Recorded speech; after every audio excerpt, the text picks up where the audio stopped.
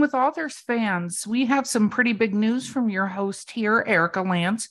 We are moving to change the format of the show to be one episode. So there's a few episodes that were recorded the old way that we're doing the new way, and that's what you're listening to. So thank you. Don't forget to like and subscribe, and we love having you as fans. On to the show. This podcast could potentially have adult language, adult themes, definitely drinking, and possibly the possibility of sexual content. Listener discretion is advised.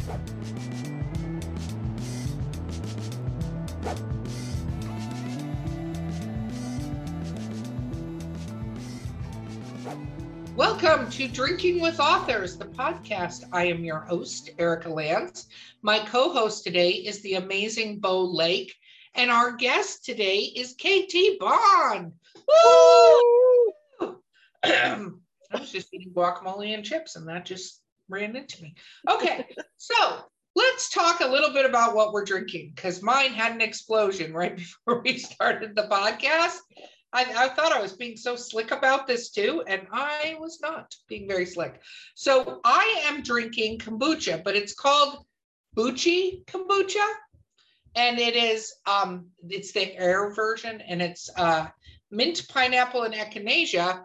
And I maybe poured 1 or 2 shots of vodka into my cup to mix with it. So now it's hard kombucha, but it doesn't normally come that way, just in case the company's like, don't tell people why kombucha has vodka in it.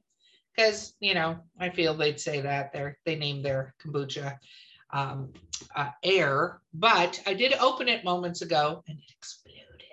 So that was super fun. And now my entire desk smells of kombucha. So that's exciting. Well, what are you drinking today? Can you guess what I'm drinking today? Are Erica? you drinking Arizona tea? I sure am. Oh, look, and it matches the hair. So wonderful. Sponsor us, Arizona. Yes, yes. And Bo will continue to keep her hair that color.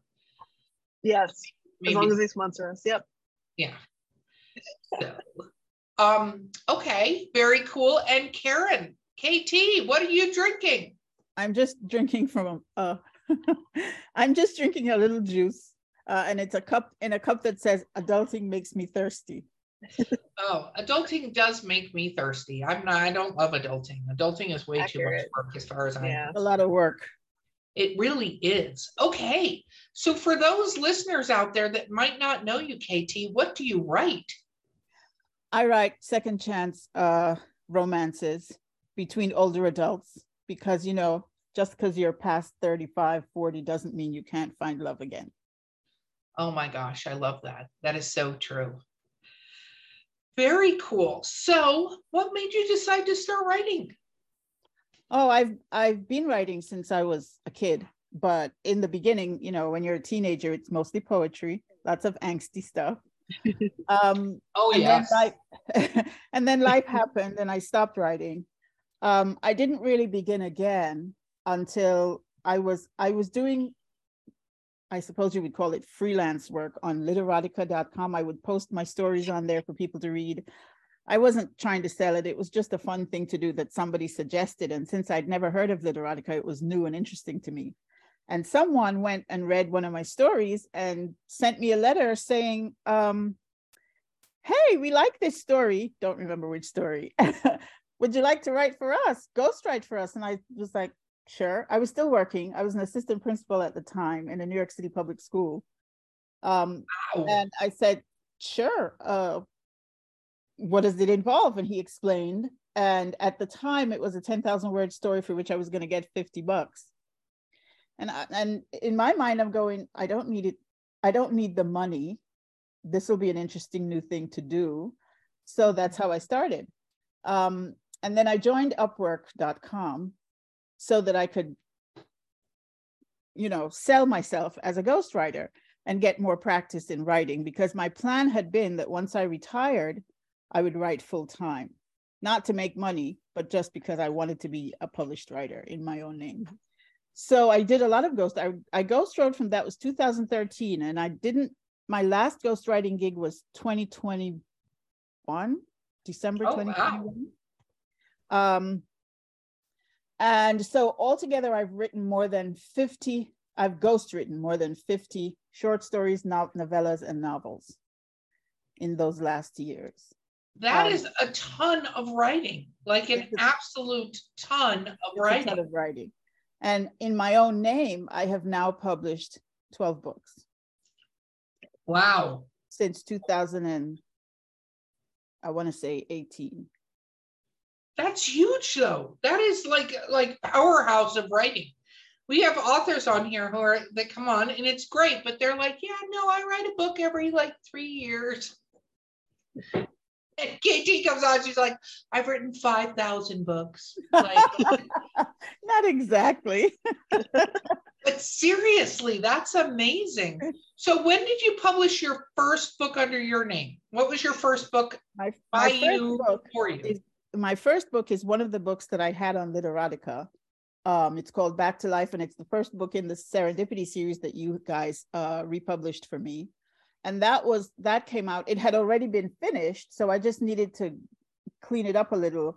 And I published it in 20, I'm sure it was 20, you know what? Because my brain is fried. How about I go look it up? No, it's okay. It's okay. So it was like 2021, right? Well, yeah, when you guys redid it, it was 2021. But the first time I put it out was 2018, I think. What is this? 2023? Yeah, I think it was 2018.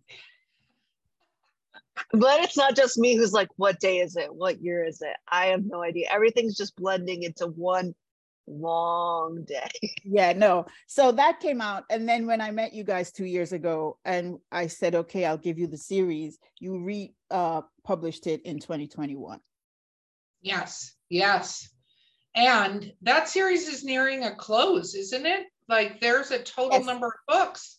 There's 3 books and the last one's coming out March 30th. Which is exciting, which is very cool. And my editor said that's her favorite book.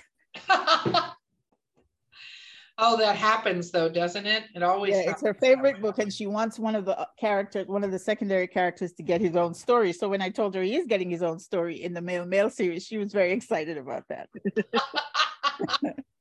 That is very cool. So you going back though, you were a high school principal?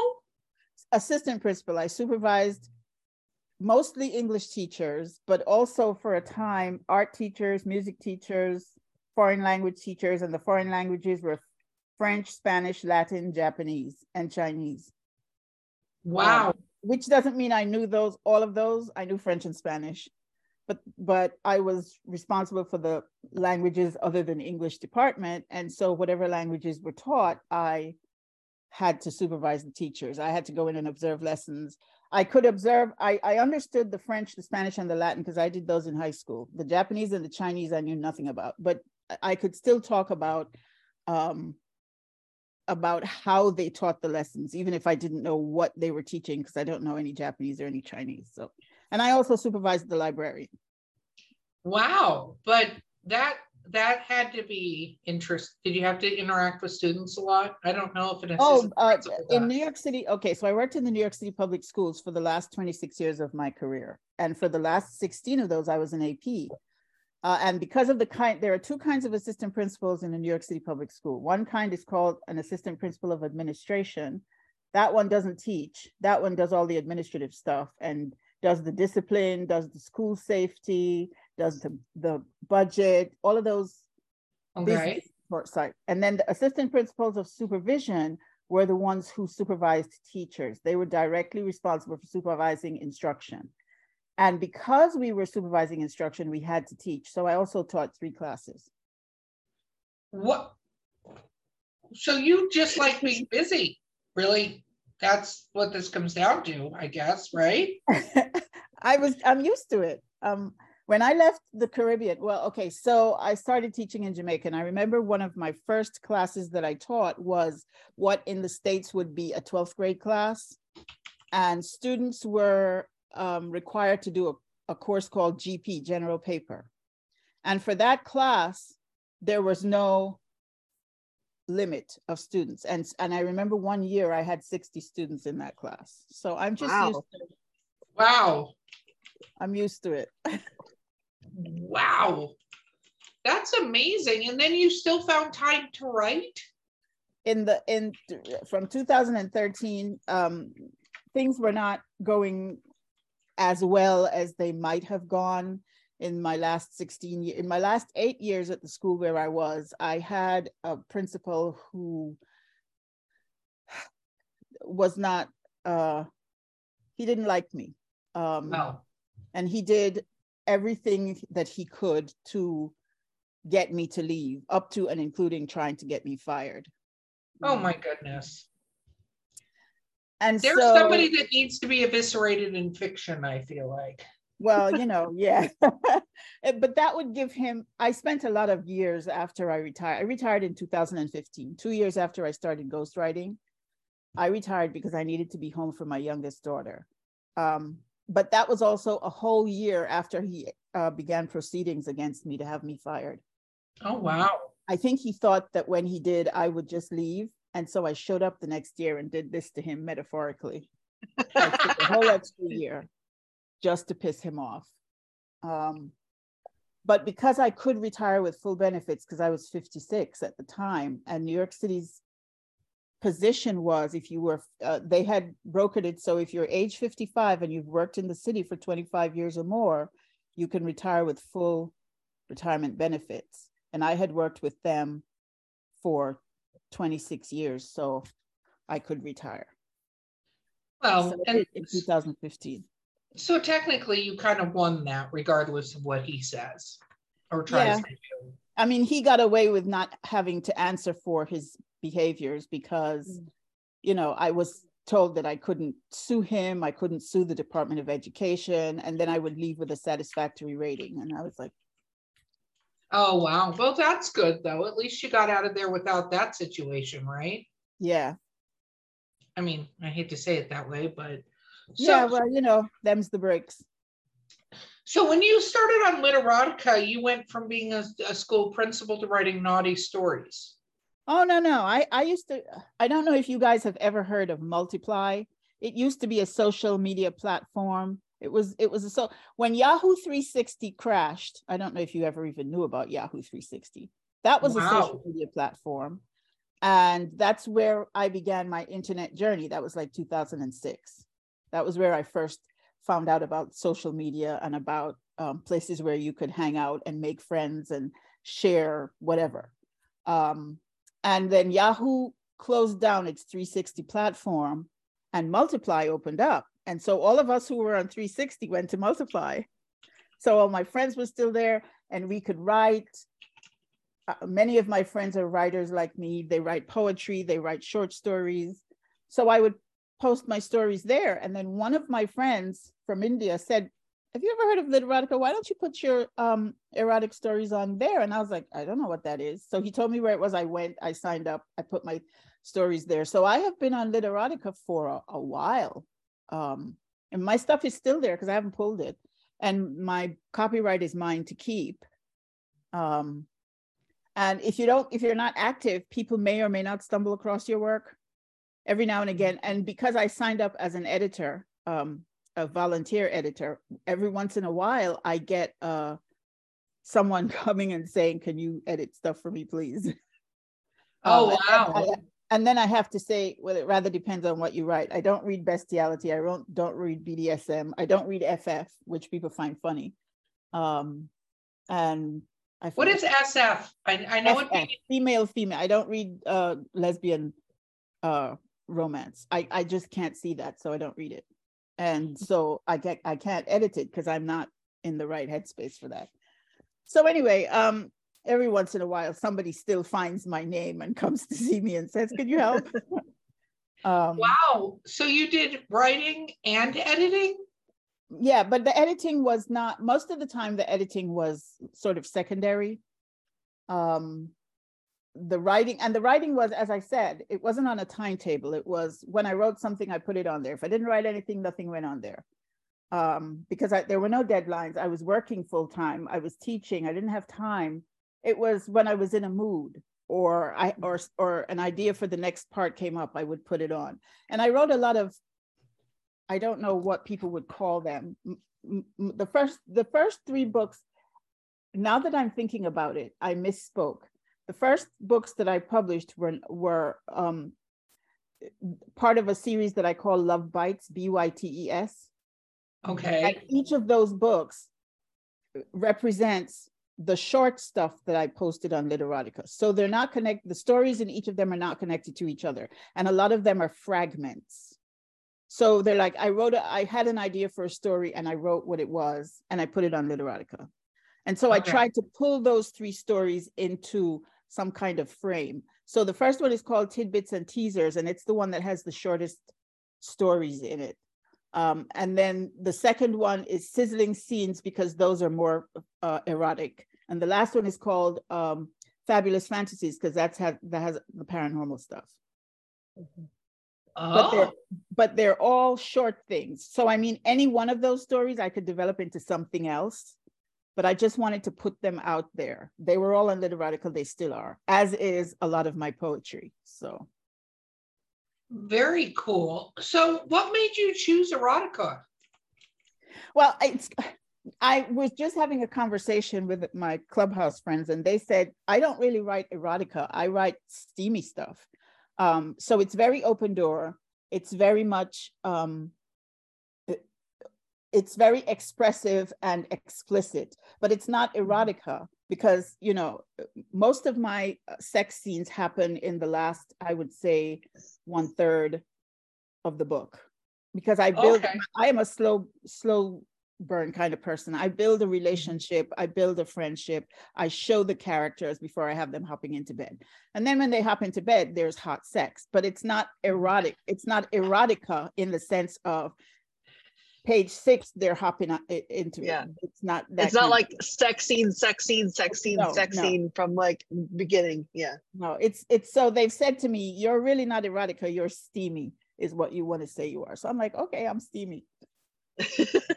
Okay, whatever you say, I'll be steamy. That's fine.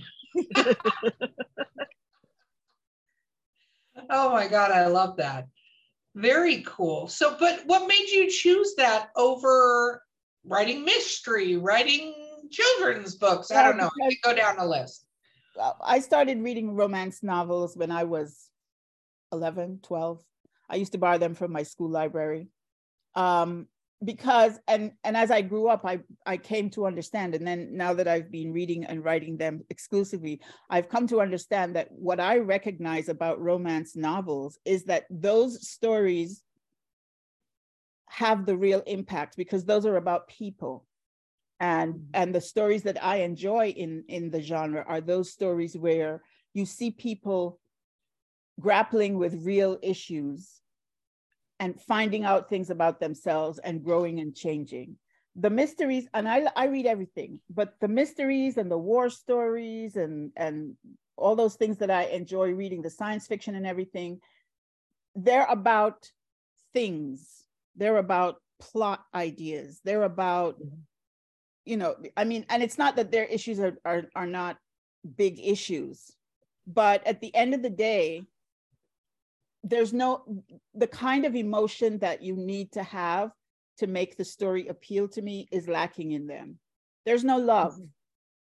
There's hate, there's anger, there's rage, there's fear, there's curiosity. There are all kinds of other intense emotions, but without love, you don't get the kind of ending that you will get in a romance novel. And I'm not even just talking about the HEA. Obviously, in a romance, you're going to have the HEA, but I'm saying is that for me, what made the story valuable and worthwhile was that human beings turned to each other in love. That doesn't happen in any other of those stories. And for me, what makes us human isn't our intelligence that takes us into outer space and helps us to fight aliens. It's not what teaches us how to win wars. It's not what makes us the best in running a country. Those are not the things that make us human. What makes us human is love. and there's only one genre that you find that in. And that's what I wanted to write. Well, that makes sense and very hard to follow up on it all as a So I'm going to do this. I'm going to take a quick break and we'll be right back because then we can start anew. Okay.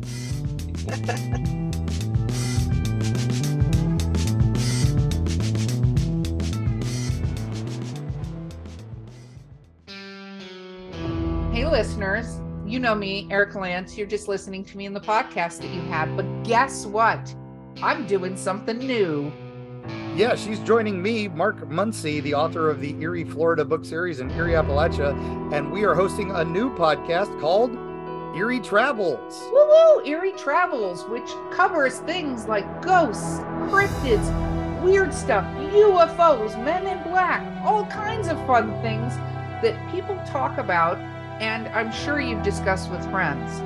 Yep, and you can listen to us on your favorite podcast platform of choice, or find us at erietravels.com and join in the fun and all the spooky goodness. And of course, Mark, what do we always say? We'll see you on the other side.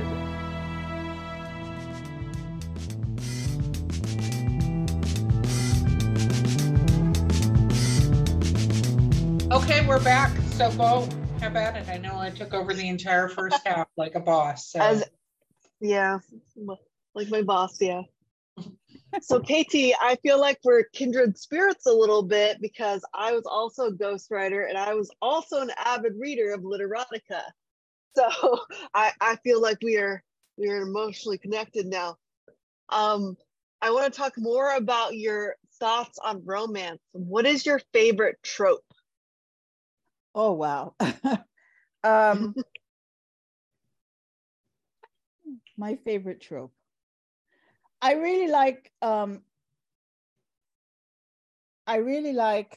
see now, I'm going to say second chance, but I don't know if that's a trope.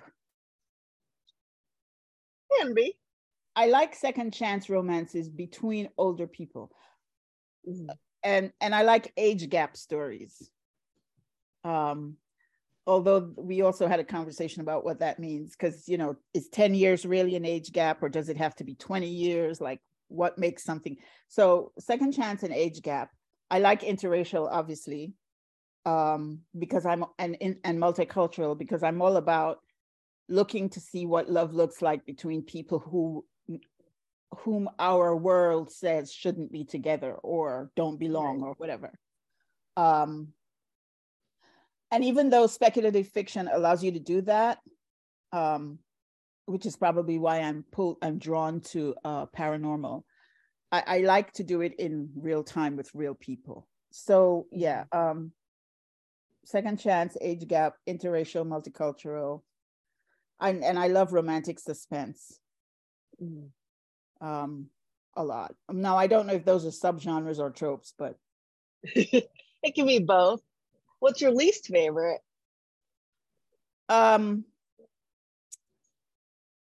New adult and young adult stuff. I think I'm 64. I just, for the most part, high school. For the most part, those don't. I get really frustrated with their issues unless the issues. Sometimes I've read some, you know, a few that are pretty good because they're not the typical drinking, you know, sleeping around foolishness, and it's not your big brother and my little sister and that can't happen kind of. I don't have any patience for that. And as I said, I don't like lesbian romance, and I don't like bully and all of those weird, like, no. And even though I like reading mystery stories and I don't mind reading mafia stories, I don't want to read a mafia love story. Like, I don't care. Right. Maybe because in my mind, if you're a bad guy, you're not supposed to get the girl, but that's kind of mean. I know. Like, she's going to redeem him. What are you talking about? They're going to redeem him through love. Love will save the day.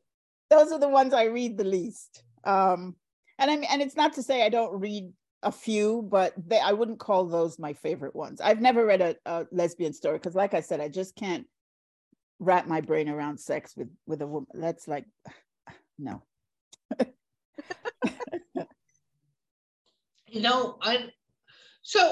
that's interesting because you do write male.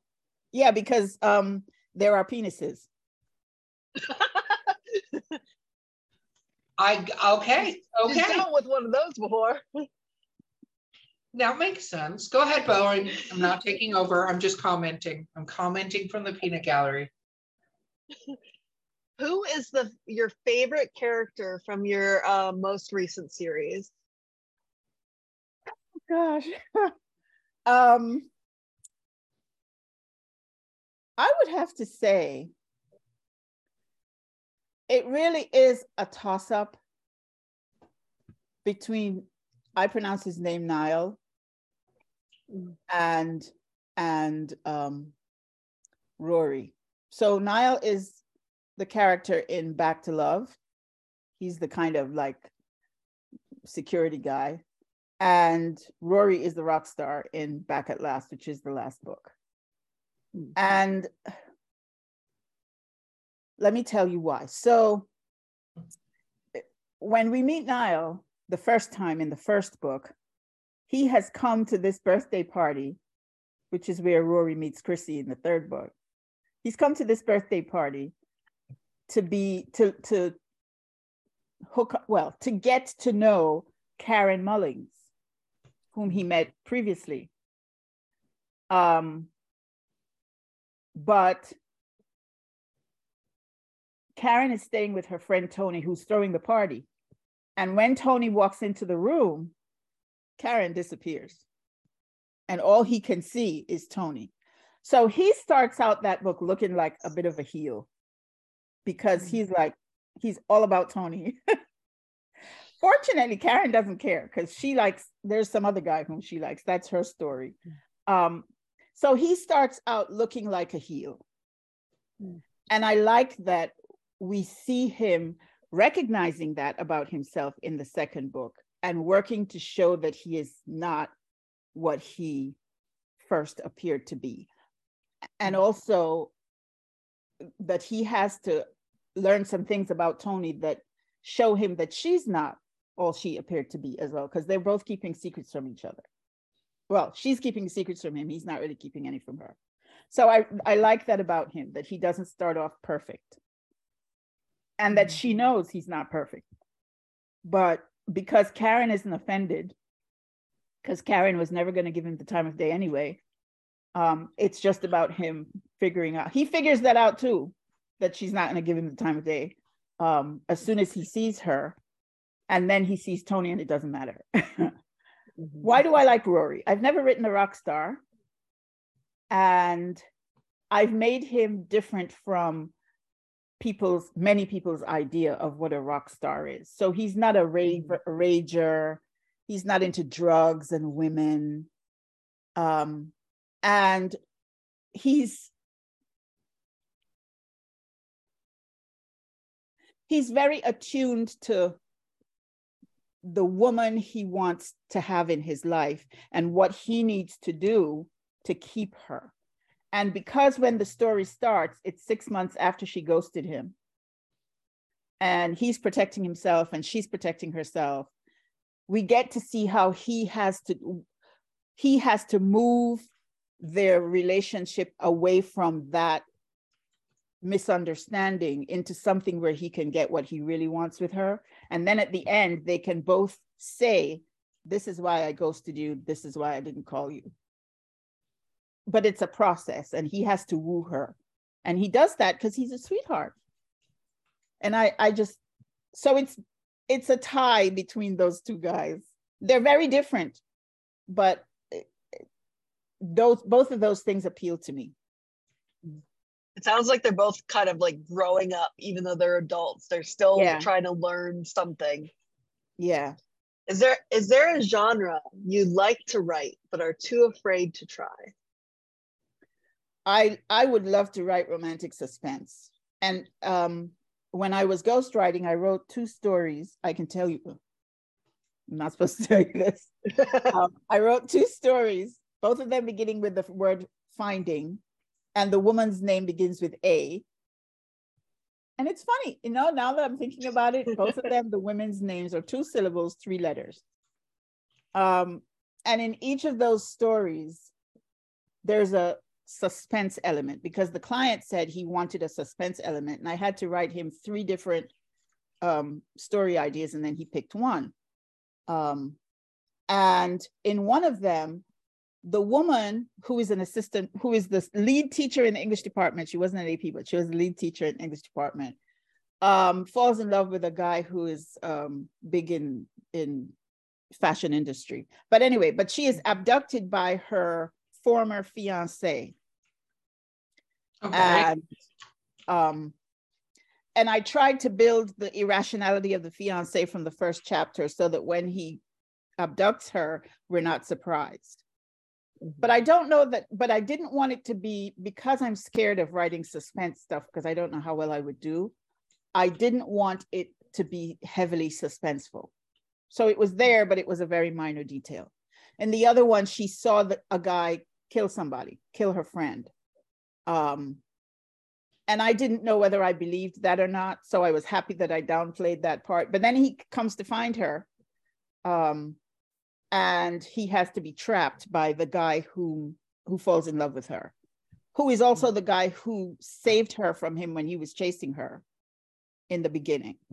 And I'm sorry, there was a third one, except it wasn't really romantic suspense. It was this guy was a Navy SEAL, and his job was to go and extract people. And he extracted this journalist from a situation, and then the whole rest of the story was about how he's trying to tell her he's nothing big, he's nothing important, and that what she's feeling isn't significant, and they break up and fight, and then he realizes, or he gets hurt, and she realizes that they have something, and he realizes that he really does love her, and it's not just hero worship, and they get back together. So that one isn't really romantic suspense, except for the part where he has to go in and extract her right at the beginning. So I'm just scared. I would love to write a story that is heavy, that is equally suspense and romance, but I don't know that I can do that believably. So, do you ever take writing classes? Not to become a better writer, but on like that topic? I'm sure there are classes on how to write suspense, right? Like, I would probably have to look for those to see if there's one I could take. Yeah. I'm wondering if there's a master class from like somebody, how there's master classes from everybody. I wonder if there's a master class from like a suspense writer that you could, because I agree, there are skill sets, even with what you write. It was funny, I did a podcast and the person has, she wrote FBI books, right? She was on the last podcast. She wrote FBI books, and she had put sex in the first book. And even her husband was like, no, take all this out. This is terrible. And then she sent it to the editor thinking, well, the husband's wrong. And the editor was like, yeah, you don't know how to write sex scenes. We need to remove these from the book. Oops. Yeah. And that's, some people just, even when they write erotica, they could write romantic stuff, but when they go to actually write the sex scene, it's just awkward and not intended to be. It's supposed to be sexy, but you're like, there's a famous podcast that I listened to for years, which was called My Dad Wrote a Porno. And it's literally about this English gentleman whose father, who was like 65 or something, wrote a porno book. And it's terrible. Like it is horrible. Like one of the first sex scenes, he describes the woman's breasts. They were hanging there like pomegranates. Pomegranates are sexy. Like there's no, yeah, exactly. But it's funny, and the podcast is them reading this book, like chapter by chapter. Each podcast was a chapter of the book. And the dad went on to write like 6 or 7 sequels to this series because he was so excited. And I don't think the dad quite gets how much of it is, and not because the son's hiding it from him, but the dad is so proud of these books now. And of course, because of the podcast, they're selling. But I don't think he gets how absolutely terrible they are. Like the son has done nothing to correct him on the fact that these books are actually terrible. Like they're not sexy at all. And and things happen where they don't make sense, where somebody has clothes on, then they don't have clothes on, but it's not like the clothes came off. It just doesn't make it, all this stuff. So I think, when it comes to writing anything, and I know I just went from suspense to sex, but they will start with the letter S. I think that, you never know what you're good or not good at having come across. Like when you write horror, you have to build up sort of the point of whether you're going to do a scare or a gross out, right? When you're writing horror, and there's a degree of thrillerness and suspense and leading up and not giving too much away and all that. And again, you can think you're great at it. You could have a great premise, but if you don't know how to do that, you're going to be horrible. So reading the books you want to write in those genres, or finding a class on it, I think is a great idea if you want to go. I read a lot of books in romantic suspense genres. Some of them are really good and some of them are How many books a year do you read? Over 100. Oh my goodness. Wow. Because I'm in an ARC group. It's specifically an MM ARC group, although now they're going to make one for MF stories. And so I read those, plus my friends who write MF stories, I read theirs, some of theirs, not all of them. So yeah, over 100. Wow. Like in December alone, I can tell you how many books I read in December. Hold on one second. Okay. Can't wait. I've read like one book this year so far. So hold on. I've listened to books. The time I have is listening. You know what I mean? Yeah. At least while you're listening, you could do other stuff too, like cook dinner, do other things, clean your house. And that's what I do just because of time. Like I love to sit and read and things. It's just not having as much time as I would love to do that. You know what I mean? I have to read on my phone, like ebooks on my phone, because it's the only way I can get any reading done. 12, 13.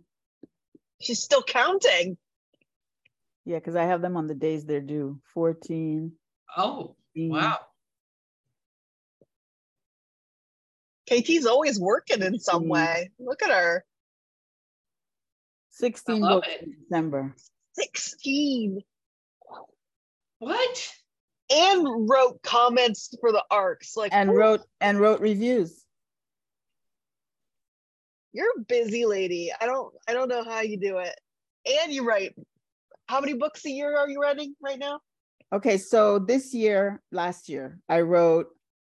Okay, so I didn't write Ties That Bind last year. I wrote it the year before, but it got published in January.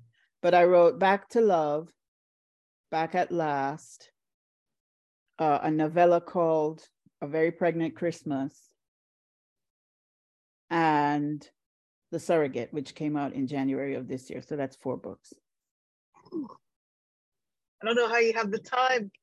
You're a superwoman. You are. Well, remember, I'm retired. I'm not. What else am I doing? And I don't have any friends, and I live in the middle of the woods, and I don't come out of my house. We know you have friends. I say that facetiously, but in point of fact, up where I live, I am friendly with 2 people. Oh, wow. And they don't live near to me. Like, one is 10 minutes away. The other one is like 20 minutes away. We don't see each other. The one, I will see her when she buys my paperback, because she doesn't do ebooks, and I signed it for her. So we go for lunch so I can sign the book. The other one I haven't seen in forever. I see her on Facebook. My friends are in New York City, or they're in Jamaica and Canada and England and wherever that's what I mean when I say I have no friends. Yeah. My writing partner is my friend. She lives in Ohio. So. Wow. And the other writing partner lives in Michigan. So I'm alone. You're just international. Yeah. I'm just alone with the dog. Oh, there's the dog. Let me show you the dog. Don't mind my dirty house. Oh, cutie. Yeah, and he's filthy and smelly, and he needs a wash and a shave. But it's muddy outside. But if I let him out or if I walk with him, I get muddy. He gets muddy. is Oh what my it is. goodness, that is so funny. So, what is your best writing time? When do you get the most done during this uber busy During the day. schedule? So, okay. Normally I would be writing now. This would be my afternoon session with my writing partner. We start at 9:30 in the morning and go to lunchtime. And then we take a break for lunch and we come back at 1 o'clock and we write again till like 4. Okay. And usually after that, I'm wiped out or I'm cooking or whatever.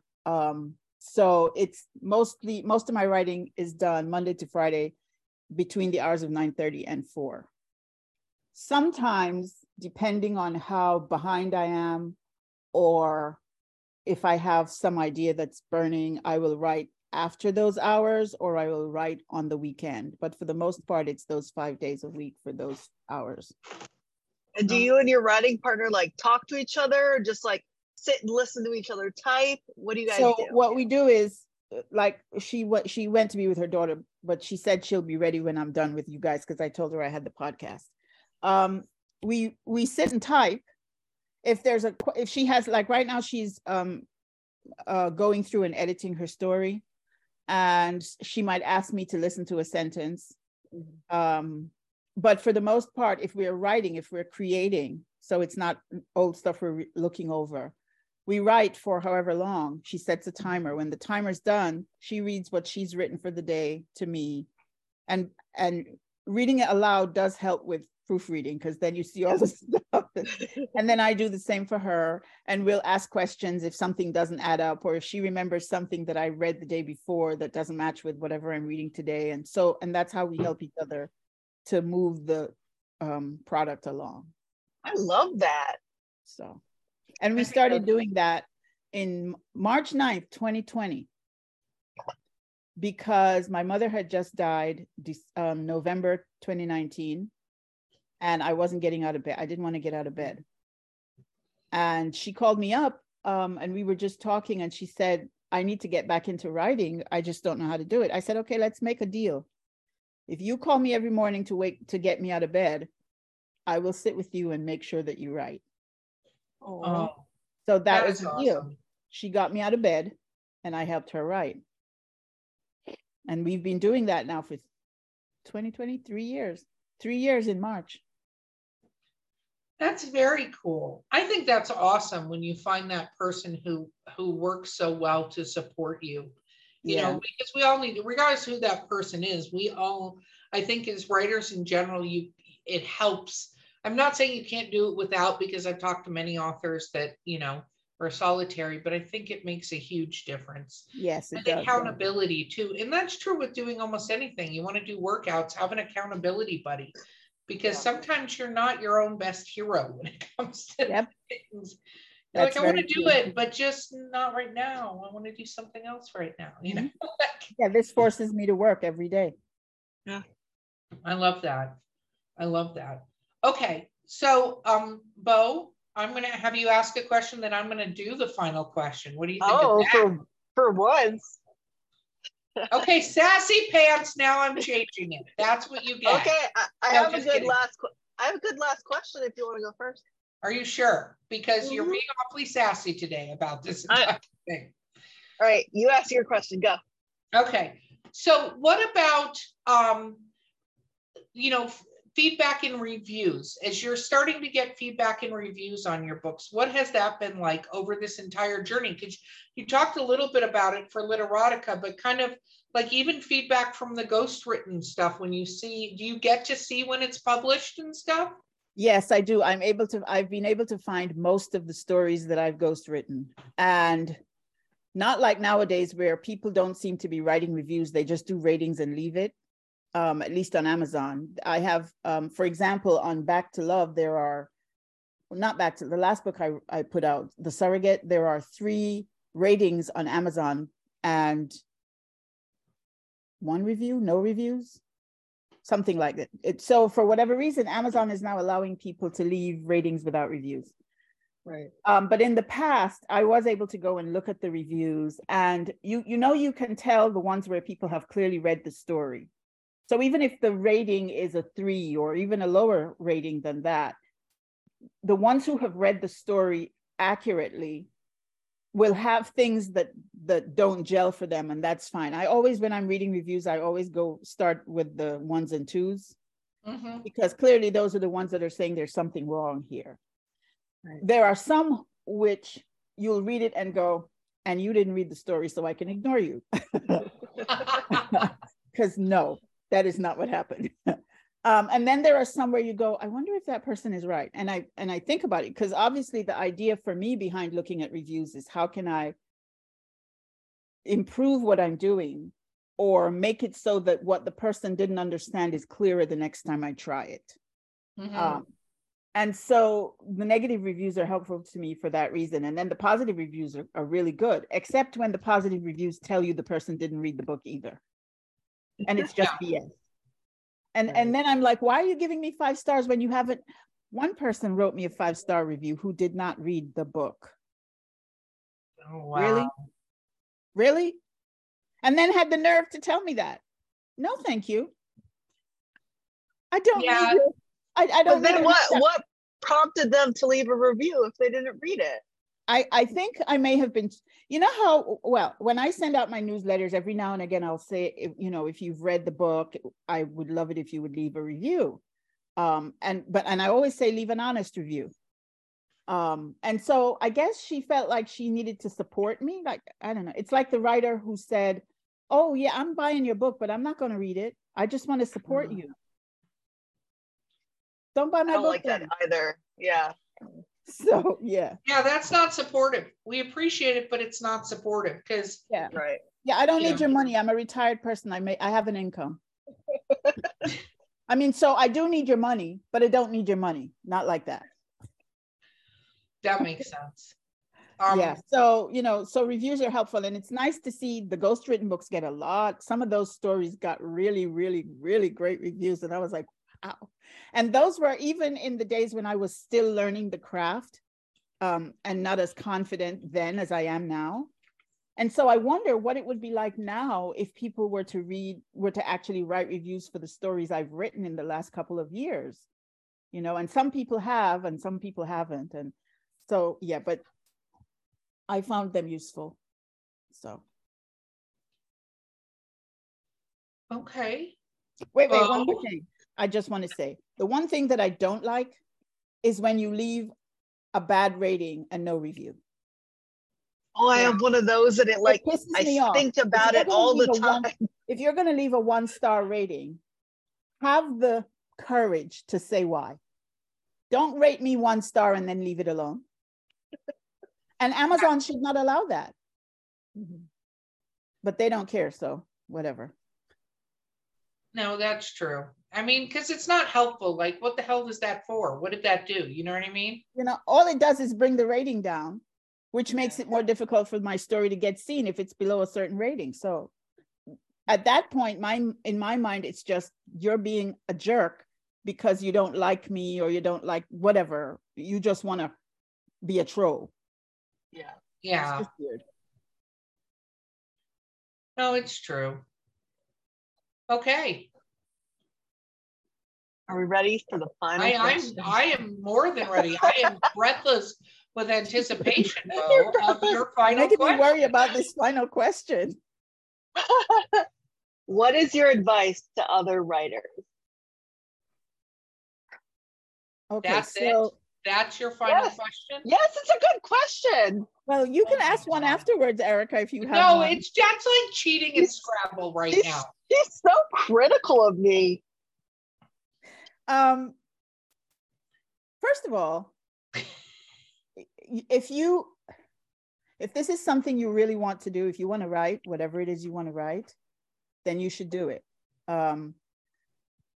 If you're doing it because you need to make money, because you need to make a living, you have to understand there are a lot of challenges that you have to overcome. There's a lot of hard work that goes into it, a lot of money that you have to spend in order to make the money that you want to make. And so if you're doing it to make a living, you have to go in understanding that. And it means that your writing has to be of a level that will make people want to read it after you've done the marketing and the publicity and all of the other stuff. If you're doing it because you want to write and you love to write and you want to tell a story and share it with other people, go ahead and do that too. And yeah, if you can sell some, go ahead and sell some. But your first goal is to entertain, is to make somebody happy with a story you've told. And for that, you do also have to pay attention to the task of the writing, to the craft of it, and to making it the best it can be, so that I will read it and enjoy it and tell my friend, who will tell her friend, who will tell her, and so on.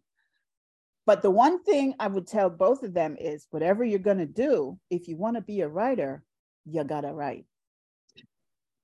And you got to write every single day. And writing isn't just putting words down for the word count. It's, if you're writing something you're not familiar with, writing involves the research. Do the research. Be as careful about the research. If you're not up on the grammar, figure out the grammar, figure out the word choice, pay attention to word choices. Go in Google if you don't have a thesaurus. Find what are all the words that say this thing, which one is better than which one. I do that all the time. You have to write. Every single day you have to write. And finally, if you want to be a really good writer, you got to read good writers all the time. Yeah. All the time. No, that makes total sense. Okay, shameless self-promotion time. Where do people find you in your books? You can find my books mostly on Amazon, but for The Surrogate, which was the last book I published, I decided to try and go wide. And so it's also on Barnes & Noble and Kobo and something on Roberts and something, and Monte, I forget. And Smashwords. I haven't got The Surrogate on Smashwords. I have Back to Life on Smashwords. So it's mostly on Amazon, and it's in paperback and ebook. And Back to Love is also on Audible, if I'm not mistaken. Yes, it is. Absolutely. It's actually at over 400 bookstores and over 60 audiobook sites. The Back to Love. Yes. Wow. Yeah. So just so you know, just putting it out there. Very cool. Well, KT, thank you so much for being on this podcast with us. We really appreciate it. I enjoyed it. It was fun to talk about the work, and about how much I enjoy doing it. Even when it's challenging and it's hard and I can't focus and concentrate, it's still a lot of fun. I'm so glad you could be a part of that.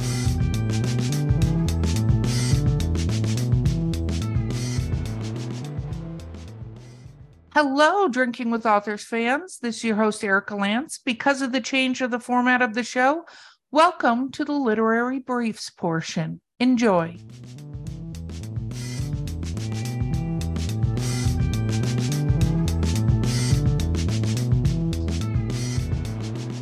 Welcome to Drinking with Authors, the Literary Briefs edition that I just informed our guest about. So surprise.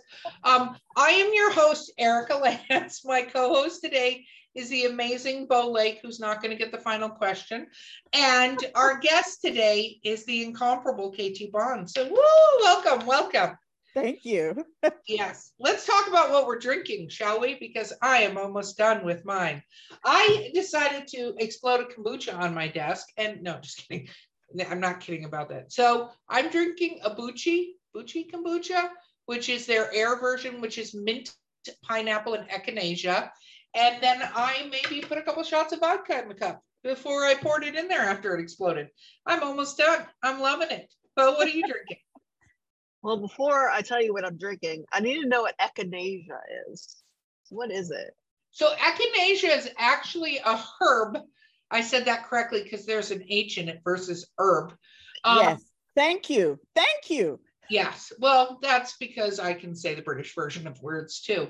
But what echinacea actually is it's an herb that helps strengthen the walls of your cells so that when you are, to protect them from getting sick and stuff. And it's something you should take regularly when you're not feeling well or during cold season and stuff like that. You hear people talk about taking echinacea and golden seal, which are two herbs that help vitamin C strengthen the cell walls so viruses can't get in. I don't think a lot of people know what they actually do. Like vitamin C strengthens cell walls. It doesn't like attack cold viruses. It just makes it so it can't get into your system as well. Just for the record. Well, someone who is sick right now, I need to get some of that because I'm feeling rough. Yeah, no, I actually, not that I'm giving health advice, and I swear to God, if anybody goes off this podcast and went, well, Erica said I'm drinking with authors, but so my daughter just put my grandbaby in daycare, which is just a cesspool for viruses. I feel that's a petri dish of viruses. Yeah.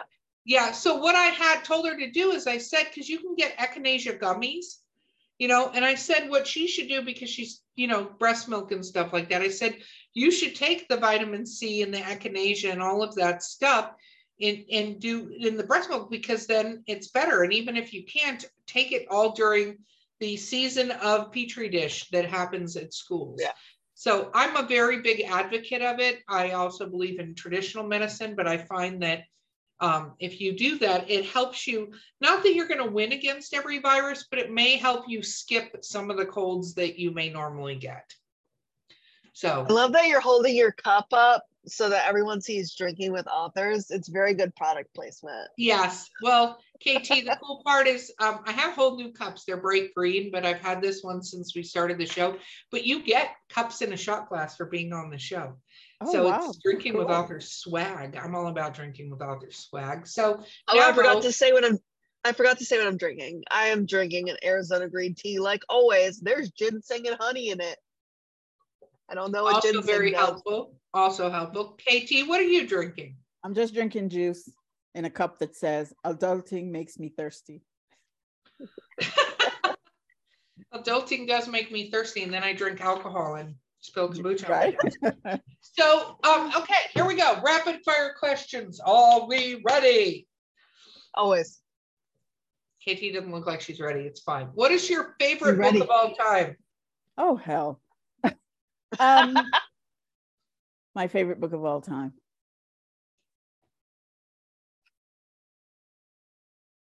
There was a time when I would have said any of the Chronicles of Narnia. And I'm probably still going to say that. Okay.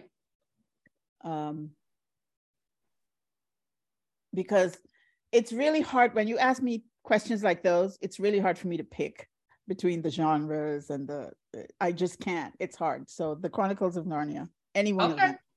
I like it. What about your least favorite book? I don't think there's such a thing. It's 15 hours. Or rather, if there is such a thing, I'm not going to remember the name because it made such a bad impression. I forgot it. So I like it. Did anybody else hear a voice that just said it's 15 I sure hours? did. Okay. That was my computer telling me the time. Okay, because I was like, okay, when you drink a little bit too much vodka during the day and you're that was my laptop. That was my laptop informing me of the time. Erica's like, I appreciate it. Because I look down and I'm like, what the hell could be making that noise? It's fine. That went really well for me. Okay. What about if you could travel to any literary world? What world would you want to go see? Any literary world.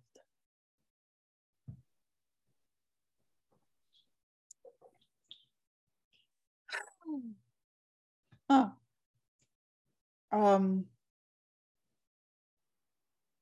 It's funny how I want to say I would love to go to any one of those Star Trek worlds, but I'm afraid of flying, so we can't go there. Okay. Which means I would have to stay on Earth.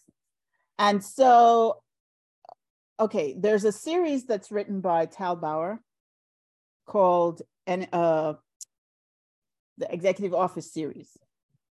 And it's about President of the United States and his Secret Service agent who falls in love, but it's their story, but it's also a much larger romantic suspense trilogy. Okay. And he's the one who made me fascinated with the world of Washington, D.C. and the White House. And that's where I would love to visit the White House, not the way I visited that one time a while ago, but where I could go down to Horsepower, where the Secret Service people are, and walk through the passages that nobody knows about to get them to the bunker underground, and go up to the third floor where the servants used to live.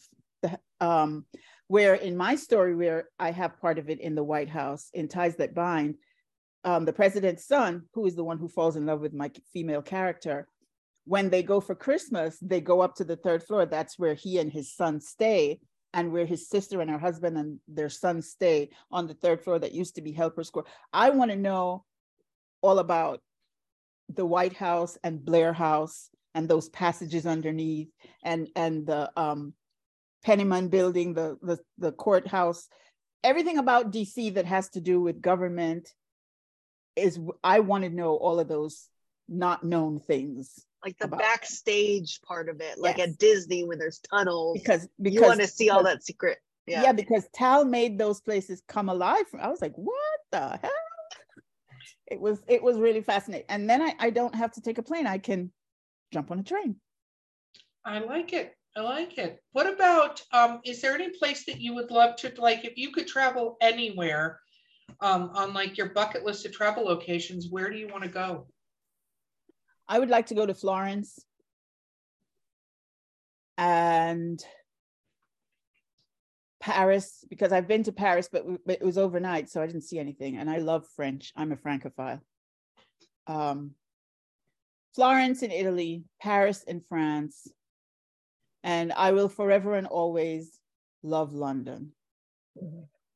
And I've never been to Scotland, and I really want to go there to hear the guys talk. I want to go to Edinburgh and hear the brogue. I want to hear the brogue and see those guys in kilts. Like, do they really wear those things, or is that a joke? But anyway. I'm going to Ireland and Scotland later this year. I'll let you know. Okay. I'll take pictures, KT, and just send you. Every person that's got a kilt on, I'll be like, can I get a picture with you? And I'll just send you. And you'll say it's from my girlfriend who's never been here. Yeah, exactly. I'm like, she told me she didn't think you guys wore these. Let's do this. What Try to make them good looking though. Yeah, of course. Only the hot ones. Only the hot ones. I'll tell you. A grizzled Scotsman. Oh. Yes. Okay, what was your favorite food as a kid?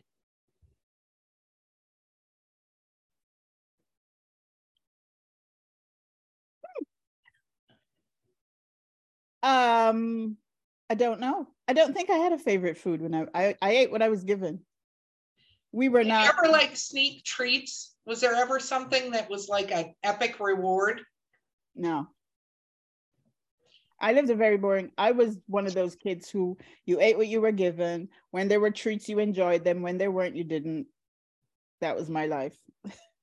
I used to sneak 25 cents to go buy chocolate pies at the grocery store. You know, the little, no, I never had any of that. Yeah, I had one of those the other day because I saw one at the store and I was like, oh, chocolate pie. And then I was like, oh, I mean, I still like those. Those are good. I can tell you things I enjoyed, but it wasn't something I sneaked. And I didn't enjoy it when I was a little kid. It was when I was older. We call them Chinese sweets, but they're not really. I think they were dried prunes that they either dried them with sugar or dried them with salt. And I love the salty ones. They were just delicious. Very cool. What is your current favorite restaurant?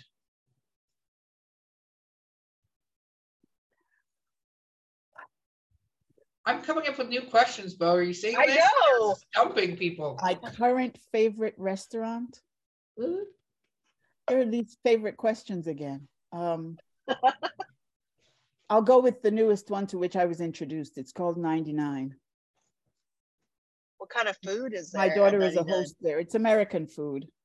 And it was the first time I ever went to one when I went up to Vermont to visit her a few months ago. And they have a really delicious, some kind of flavored mac and cheese. And it's good food. It's good food, nicely prepared. And the thing that I really like, they have little desserts, little squares of whatever, and they call them triplets or trios or something.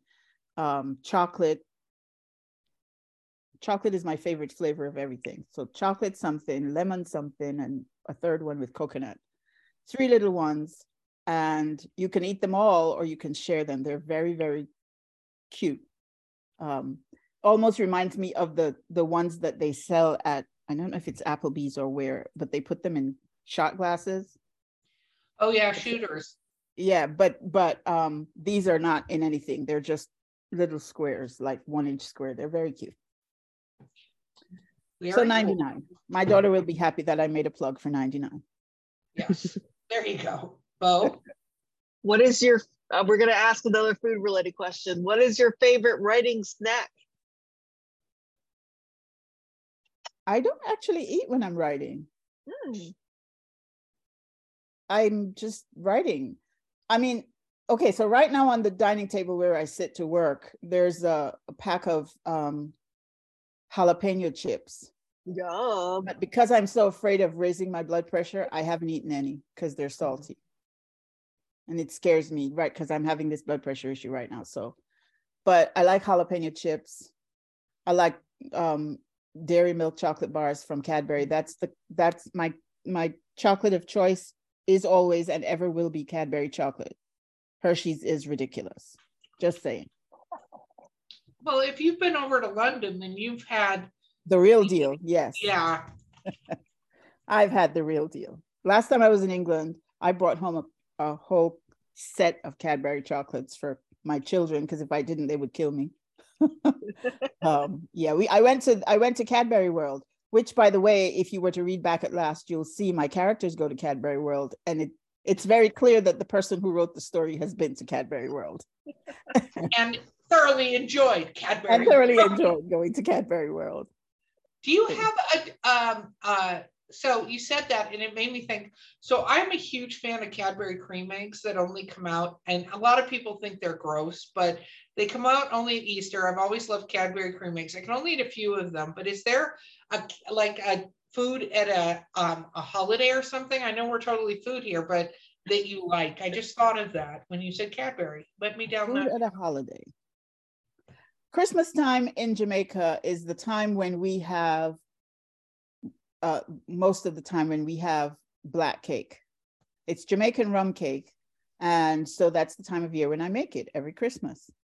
And so that would be my food of choice for holidays, because Christmas is my favorite holiday. And we make rum cake. And it's with Jamaican overproof rum and red wine. And lots of eggs and flour and sugar and butter and fruits soaked in wine and rum. That sounds amazing, and I've never had that. Now I want to have that, but I want to have it homemade, because I feel like if I ordered it and got it delivered, it would not taste like it tastes homemade. I don't even, yeah, you probably, it probably doesn't. You have to make it yourself. That's good to know. What about, what is your, book that you love to reread? Because you talked about the Chronicles of Narnia, but do you reread books? You read so many. I reread. I haven't reread the Chronicles of Narnia in a while, but I have reread, especially because I met Tal Bauer. I've never met him in 2017 when I read his first book. Okay. And then I read the first of his trilogy, which is called Enemies of the State. I reread that book a lot. That book, his book called Hush, which is about a federal court judge and a U.S. Marshal. I reread those two a lot. I reread some of A.E. Via's books from the Nothing Special series. I reread some books by Olivia Gaines. She writes MF romances. My very first book of hers was called Thursdays in Savannah. And that's such a clever title because the woman's name is Savannah. And Thursdays was the day when she met this, when the construction guy would come over to do work in her apartment. And then of course he is in her, I loved that book. I still love that book. That's such a clever title. Thursdays in Savannah. What else have I reread? anything by, not anything. I've reread books by, she writes the MetaHuman series, Haley Turner. I've reread a couple of those MetaHuman books, and the ones that she writes about Jono, and I can't remember his name, because she writes, that's, I don't know if that's paranormal or if that's I don't know what the hell that is. I think that's probably like sci-fi. The MetaHuman ones is sci-fi. The one with the werewolf and the other guy is more paranormal, I guess. So yeah, there's a lot of stuff that I reread in different subgenres of romance. When I was reading a lot of mysteries and things, I would reread Agatha Christie. I started an Agatha Christie collection and I didn't finish it. She wrote 81 books and I only have like 20 something. So I would reread the Agatha Christie ones. There was a time when I would reread Georgette Hare books, but I haven't read any Regency romances in a really long time. I used to write those too. I wrote a few of those for clients. I love Regency romances. They are so different. They are so different. Oh my goodness, they're so slow to me. Oh, I love the slow, because remember, I'm a slow burn kind of person, and that's the issue. I love a ton of people do love the slow when they touch hands, and it's so romantic. Yes. And now these days that they're trying to open up the Regency thing to where they're trying to make it more realistic, because in fact, many of the people who lived in those times, their relationships were not as pristine and clean as they make it appear in those earlier books.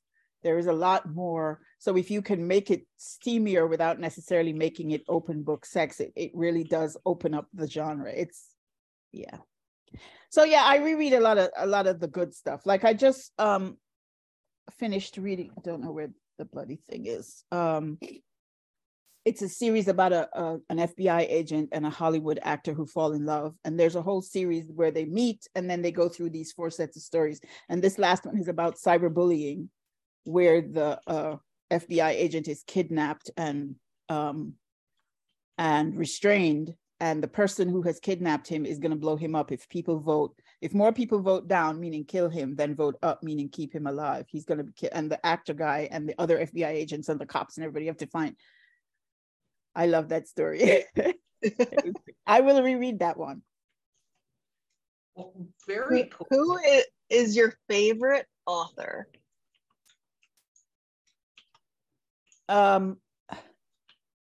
That's hard. That is very hard. My favorite author of MF romances. My God, I don't know. Everyone always gets stumped with this question. Because it's hard. It's like, okay, my favorite author of MM romances is probably going to be easier. It would probably be Tal Bauer. He is superlative. But then, he's just superlative. MF, J.R. Ward. I love her books, but I also love the one that wrote the story about the breeds. There are 2 different sets of breed stories. One is by Maya. I can't remember her last name. I can look it up because I know whenever I put it in Google when I'm trying to find it, Google says, "Oh, you mean this one or you mean this one?" I mean this one. Oh. Let me put in the breeds and see what comes up. I don't want images, please go away. I want all. Let's do the breeds. One of them is Maya.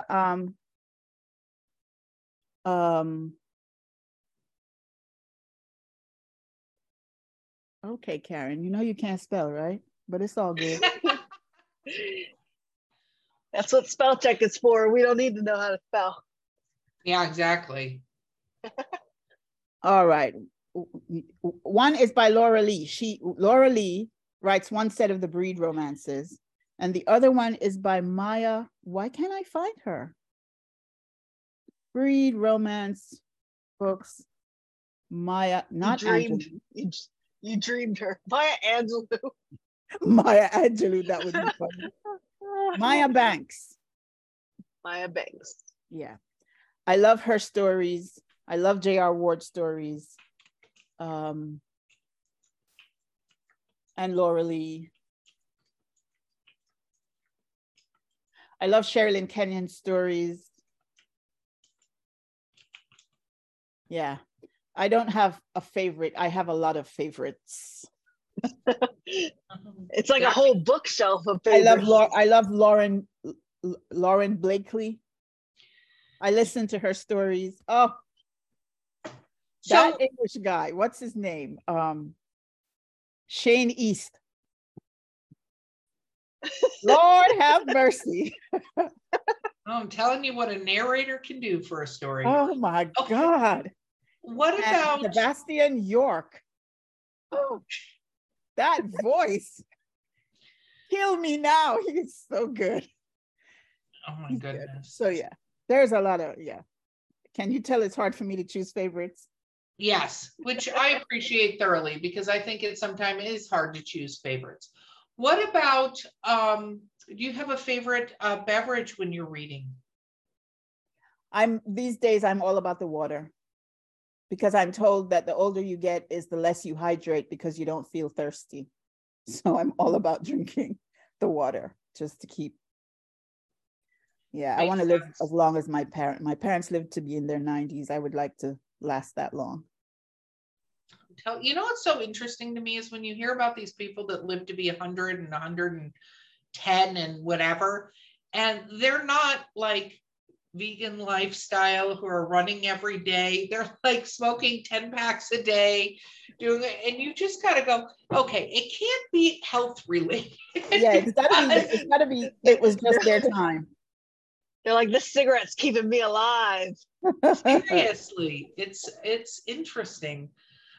Okay, so what about a movie where they made a book out of a movie out of one of the books that you like? Where did they do a good job? This is really hard because I don't watch a lot of movies. Trying to think what movie that was made of a book I've read.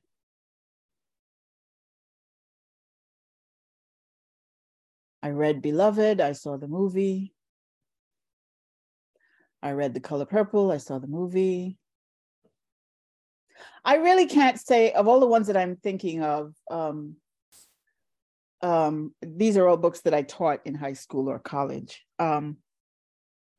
I really can't say that any of them were as good as the book. I mean, The Scarlet Letter, The Great Gatsby.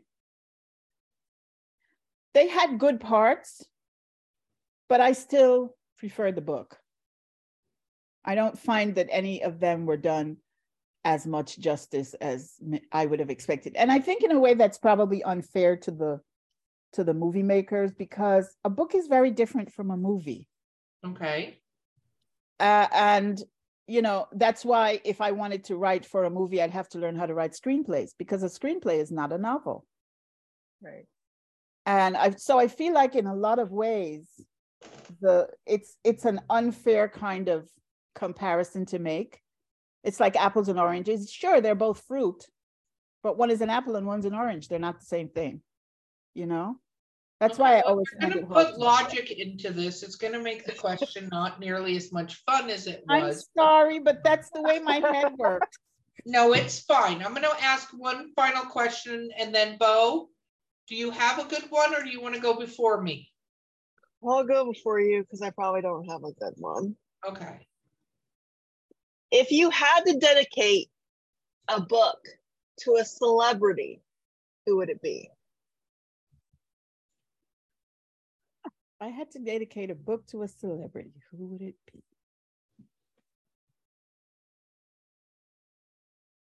Well, first I'd have to pick a book. One of any book or one of my books? One of your books. Let's say Back at Last. Back at Last. Who would I dedicate Back at Last to?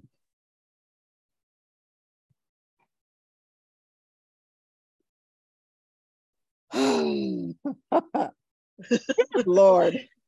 I love stumping people. Yeah, no, I gotta really think. I'm like, celebrity.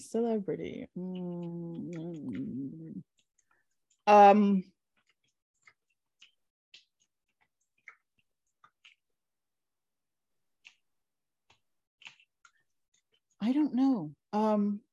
What musician do I like a lot? Who's still alive?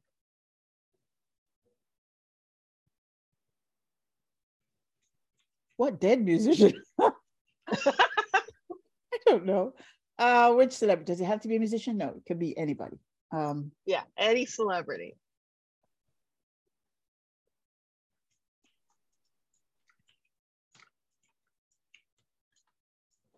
Okay. Again, this is who is popping into my brain. This isn't really, doesn't have any thoughtfulness attached to it. So I like Tom Selleck. Oh, yes. And so if I could dedicate, I don't know why he would like Back at Last, but I suppose I would dedicate Back at Last to him. Maybe he just motivated you. He just motivated you to write it. You were thinking of him while you're doing it. I wasn't thinking of him at all. But I love Tom Selleck, so. I appreciate Tom Selleck as well, especially Magnum PI Tom Selleck in Little Shorts. Right? Big fan. Okay. So my question for you to wrap this up is, if you could be any magical or fantastical creature, what would you be and why?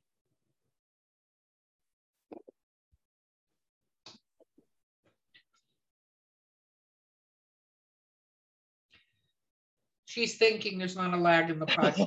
Just letting everybody know what the silence is. I am thinking, yes, I am thinking. A magical or fantastical creature.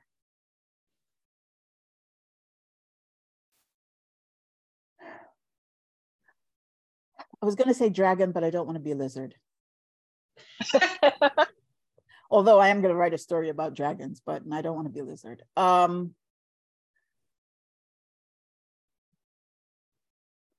I don't want to be undead, so we can't do vampires. I don't know, maybe elven. Okay. Because they're humanoid, but magical. I like it. So I could keep my humanness and still be a magical person. I like that you said humanness. I think that's adorable. Yeah, not my humanity. That's a whole other thing. That's too serious. Way too serious. I agree. Oh my gosh, I love that so much. Okay. Shameless self-promotion time. Where can people find you and your books? People can find me on my books on Amazon, on Audible for Back to Love, and on 400 places worldwide, according to Erica, who knows what they all are. I only know Kobo and Barnes and Noble and Monte something or the other. Montellari, I think, in Italy or something. But Erica knows all the rest of them. I don't. I apologize. Start listing, Erica. I wish I knew all the rest of them. I just know they're out there because there's a million book sites, whether it's ebooks or print books, and you can always go to a local library and ask for your books, and they will get them if they don't already have them. Or you can ask your local little bookstore for them, because if you want Katie Bond's books and you're in your little bookstore, just say, hey, can you order her books? And they will order them because they can get them that way too. See, I should go to my local bookstore and go, can you order some books for me? What about social media? Where do people find you? On social media, you can find me on Twitter, on TikTok, though I haven't been there in a while, on Facebook, where I spend most of my time, and on Instagram. Katie Bond, author Katie Bond is where you'll find me every time. Wonderful. Thank you so much for being on the podcast with us. Thank you for inviting me. This was great fun, even though all of these favorite questions were difficult. That's okay. You survived. You did well. I'm proud of you. Thank you. Okay, guys, this has been Drinking with Authors Literary Briefs. I've been your host, Erica Lance. My co-host today is the amazing Bo Lake. Do not forget to like, subscribe, leave us a review, leave us a comment. We'd love to hear what you think, and we will see you guys next time.